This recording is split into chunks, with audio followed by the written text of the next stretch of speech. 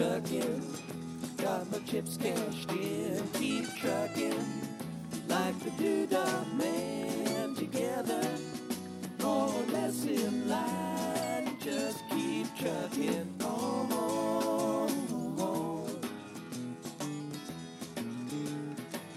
Welcome, this is Michael Volkov, and this is episode 118 of Corruption, Crime, and Compliance.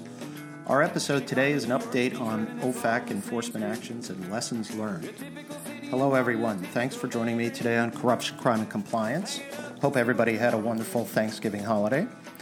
Before we get started, 2 points. First, please subscribe to our podcast and rate the podcast to help let other compliance professionals know about it.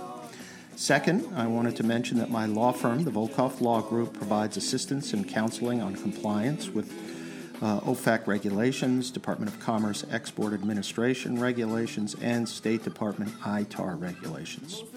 We assist companies in reviewing specific transactions, implementing effective compliance programs, and responding to agency requests for information or to an enforcement action. We've helped a number of companies to conduct voluntary disclosures, audits, and internal investigations as necessary. We are very familiar with existing sanctions programs involving Iran, Cuba, Russia, Venezuela, and other countries. If interested in our trade compliance services, please contact me at mvolkov@volkovlaw.com.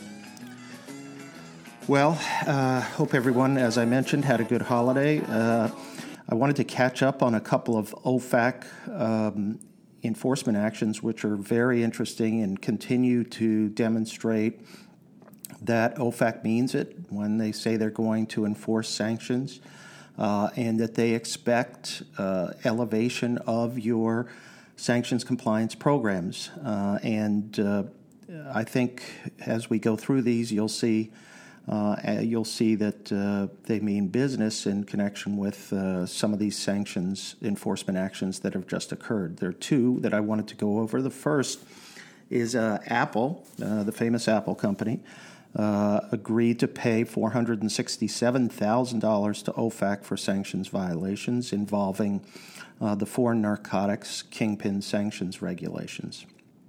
This is basically a part of the SDNs, or specially designated nationals.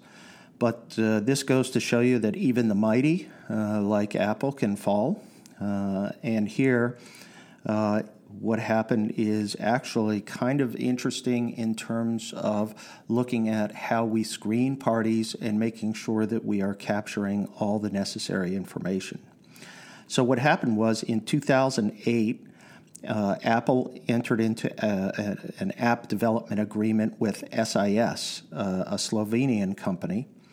SIS and its director and majority owner, Savo Stepanovic, were designated under the Foreign Narcotics Kingpin Designation Act. They were involved supposedly in drug trafficking. And they were added to the Specially Designated Nationals list, the SDN list.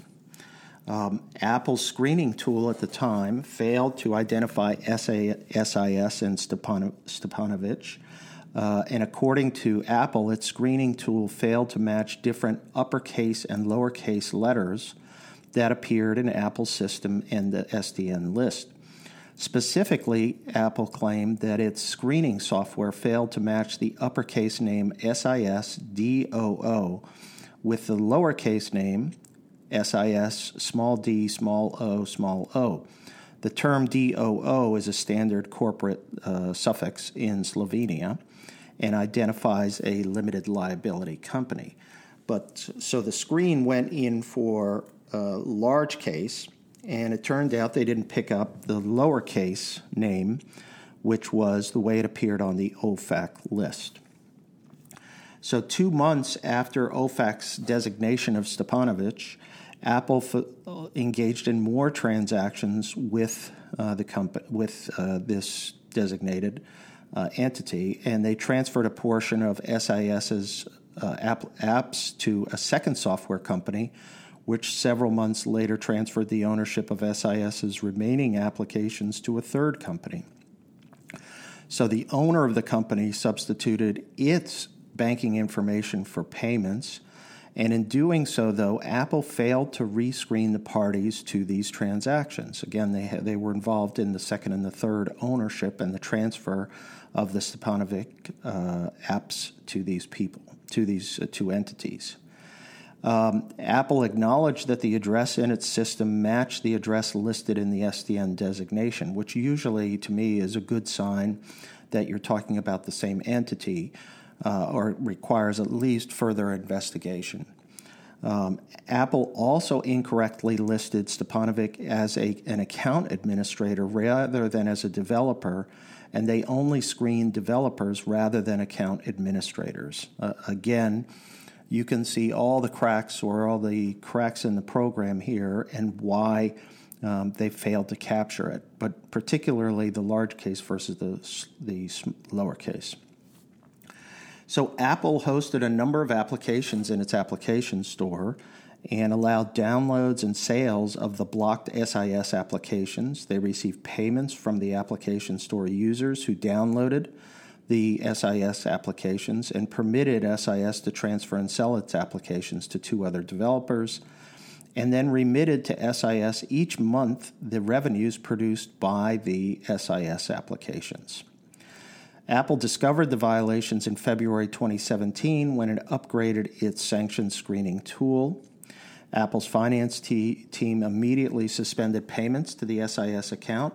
However, even after that, it took Apple multiple months to suspend payments to a third party that processed payments for SIS. So in total, Apple made 47 payments to SIS in violation of OFAC sanctions. They collected approximately $1.2 million over 54 months from customers who downloaded the SIS applications. Apple voluntarily disclosed the matter and then promptly cooperated with OFAC requests for documents and further information. To remediate the violations, Apple enhanced its compliance program and internal controls by increasing the role of the Global Export and Sanctions Compliance Senior Manager in the escalation and review process. Apple also reconfigured its primary sanctions screening tool and instituted mandatory training for all employees on export and sanctions regulations. So I boiled this down. There are 5 lessons learned from the Apple enforcement action. Obviously is, let's go back to the sanctions compliance guidance that was issued on May 1st of 2019. And in there was a requirement to calibrate, test, and configure your screening technology, whatever it is. So make sure that it's capturing your risks, test it, and configure it. And if that had been done, it's clear to me that they would have picked up lowercase versus uppercase.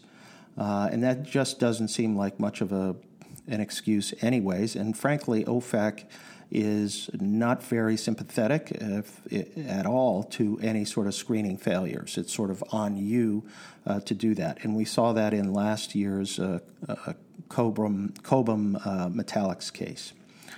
The other lesson learned is to obviously update your screening software.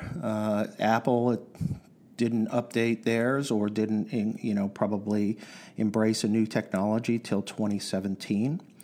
They also did not screen any and all transactions. Remember to screen any and all transactions. The 2 sales of the app that they did to 2 other parties, they didn't rescreen at all any of the parties, and maybe they would have caught it in that. Obviously, in calibrating your program, the 4th here is you have to ensure that the settings do not mask potential violations or potential matches that you wouldn't otherwise get. And finally, you have to apply it to all parties to transactions, and all parties to a company, to a customer, to a vendor, everybody. And here they didn't apply it to an administrator as opposed to a developer. And there's no rational reason for distinguishing between those two in that. So those are sort of my lessons learned from that, and I think it's worth taking a second look at that and seeing how it applies to your own situation. Again, remember, go back to the OFAC guidance of May 2019. There are a lot of great ideas there. We've had podcasts on it. I've done a webinar on it, which is on Volkov Law TV. And, of course, we're always available to discuss any issues with you. But this is one case that's an important reminder on the testing and your screening software. So let's go to the second case that I wanted to talk about, which is Apollo Aviation Group, which paid $210,000 to OFAC for violations of the Sudanese sanctions program.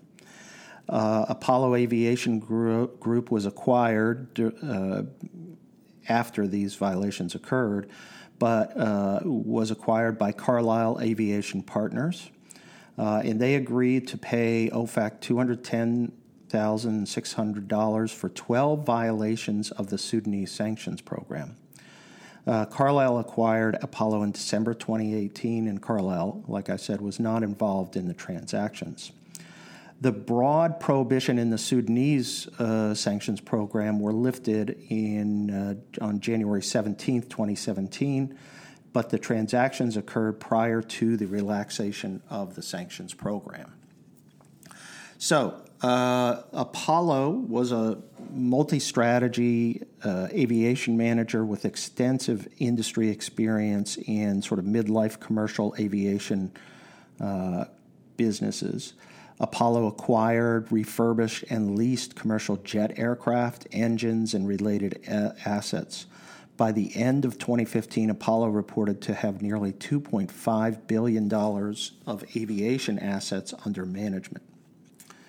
So the transactions are pretty interesting, I think. In July 2013, Apollo leased 2 aircraft engines to Company One, which is incorporated in the United Arab Emirates, which then subleased the engines to a Ukrainian airline, Company Two, and you can't make it up in terms of another Ukrainian interest here. Ukrainian airline, Company Two, which then installed the engines on an aircraft wet leased to Sudan Airways. A wet lease is an aviation leasing arrangement under which the lessor operates the aircraft on behalf of the lessee, with the lessor providing the crew, maintenance, insurance, and the aircraft itself. At the time of the transactions, Sudan Air fell within the definition of a specially designated national and was a government-owned airline and therefore was part of the government of Sudan. Apollo's lease agreement with Company One, that's the one incorporated in the United Arab Emirates, contained a provision prohibiting the lessee from engaging in business with any country or individual subject to U.S. or UN sanctions. But Apollo took no steps to ensure that the aircraft engines were not used in violation of U.S. or UN sanctions. For example, Apollo did not obtain any certifications from the lessees and sublessees of compliance with U.S. export and sanctions laws. In addition, Apollo did not monitor or otherwise verify its lessees and sublessees' adherence to the lease provision requiring compliance with U.S. sanctions laws. Apollo only learned where its engines had actually been used after the engines were returned to Apollo at the end of the lease. So they had no idea in the chain of distribution where the engines were actually going. So in May 2015, Apollo delivered another engine to Company One, which subleased the engine to Company Two, which installed the engine on an aircraft wet leased to Sudan Air. For a 4-month period from May to September 2015, the engine was used by Sudan Air for flights to, from, and within the Sudan. Around the same time, engine records, including specific information regarding their use and destinations, were returned to Apollo. A post-lease review led to the discovery that the first 2 engines had been installed on an aircraft that Company 2 had leased to Sudan Air. Apollo then confirmed that the third engine was on an aircraft wet leased to Sudan Air, and then they demanded that Company 2 remove the engine. So in reaching the settlement, OFAC cited Apollo's failure to monitor or otherwise verify the use of its leased engines during the life of the leases, and Apollo enhanced its compliance program by investing in additional compliance personnel and technology. Apollo improved its Know Your Customer screening procedures, enhanced employee training on U.S. export law, and making employees aware of the screening process. And Apollo began obtaining U.S. law export compliance certificates from lessees and sublessees. So, 4 lessons learned that I wanted to point out from this enforcement action. Here, the step of just including a contractual provision that required the lessee, in this case, to ensure compliance with any U.S. and UN sanctions regulations was not sufficient and obviously did not work in this situation. And what the expectation is that just like any distribution chain, you have to follow the chain and you have to get certifications along the way. So if you know that a product is going to go through a distributor, let's say, to another sub-distributor, that you need to ensure certifications along the way. That's why a lot of people, for example, will get end-use certificates. Where does it end up? Where does the product end up? And that could be for any manufacturing item. If you make dishwashers and the dishwashers are going to go to Iran, you need to know in advance, you need to have a certification of who the end user is. This requires that you include robust contractual provisions to flow down these requirements with regard to who the ultimate user is or where the specific item is going to go. And here, people are probably not doing as much as they should. And this is a reminder, the Apollo case is an important reminder, again, about the need to sort of follow the chain akin to a distributor and secure certifications to make sure you know where your products are going and that they're not ending up in a prohibited person's hands or a prohibited country. So that's what you need. That's what's needed here. And I think this was, again, an important reminder in terms of your distribution chain. Well, that's it for today. Just wanted to catch everybody up on OFAC, some enforcement actions. There's some good lessons learned here in terms of screening and in terms of your distribution chain. These obviously apply to other circumstances, particularly distribution chain can apply to your supply chain and things like that in terms of securing appropriate certifications. But these are important cases. It's important to monitor these, I think, particularly with increased enforcement risks these days in the sanctions area.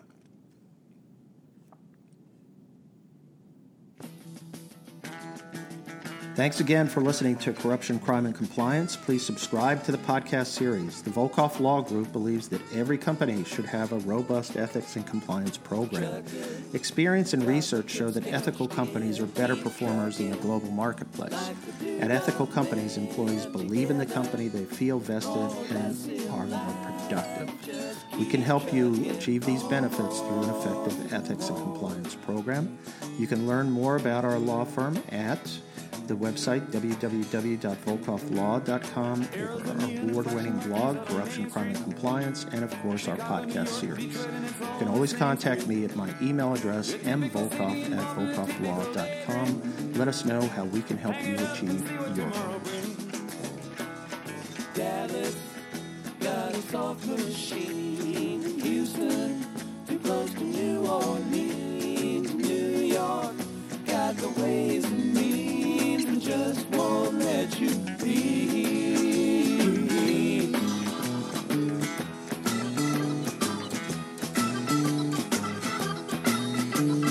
Most of the cats that you meet on the street speak of true love. Most of the time they're sitting and crying at home. One of these days they know they gotta get going. Out of the door and down to the street all alone.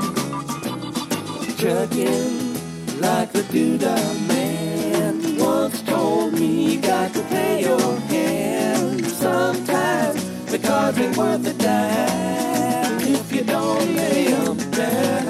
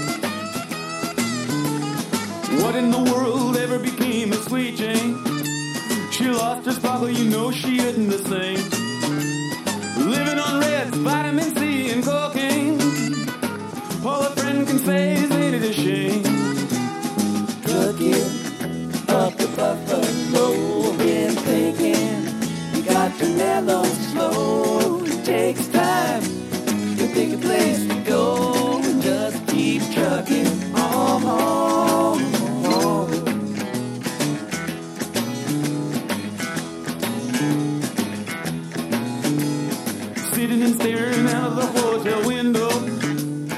Got a tip, they're gonna kick the door in again.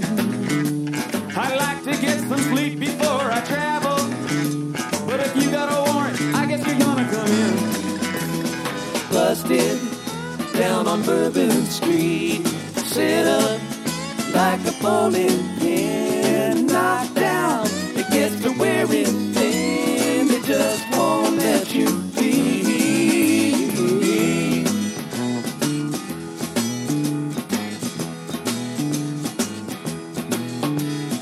You're sick of hanging around and you like to travel. Get tired of traveling, you want to settle down. I guess I can't revoke your soul for trying. Get out of the door, light out and look all around. Sometimes the light's all shining on me. Other times I can barely see. Lately it occurs to me. What a long, strange trip it's been.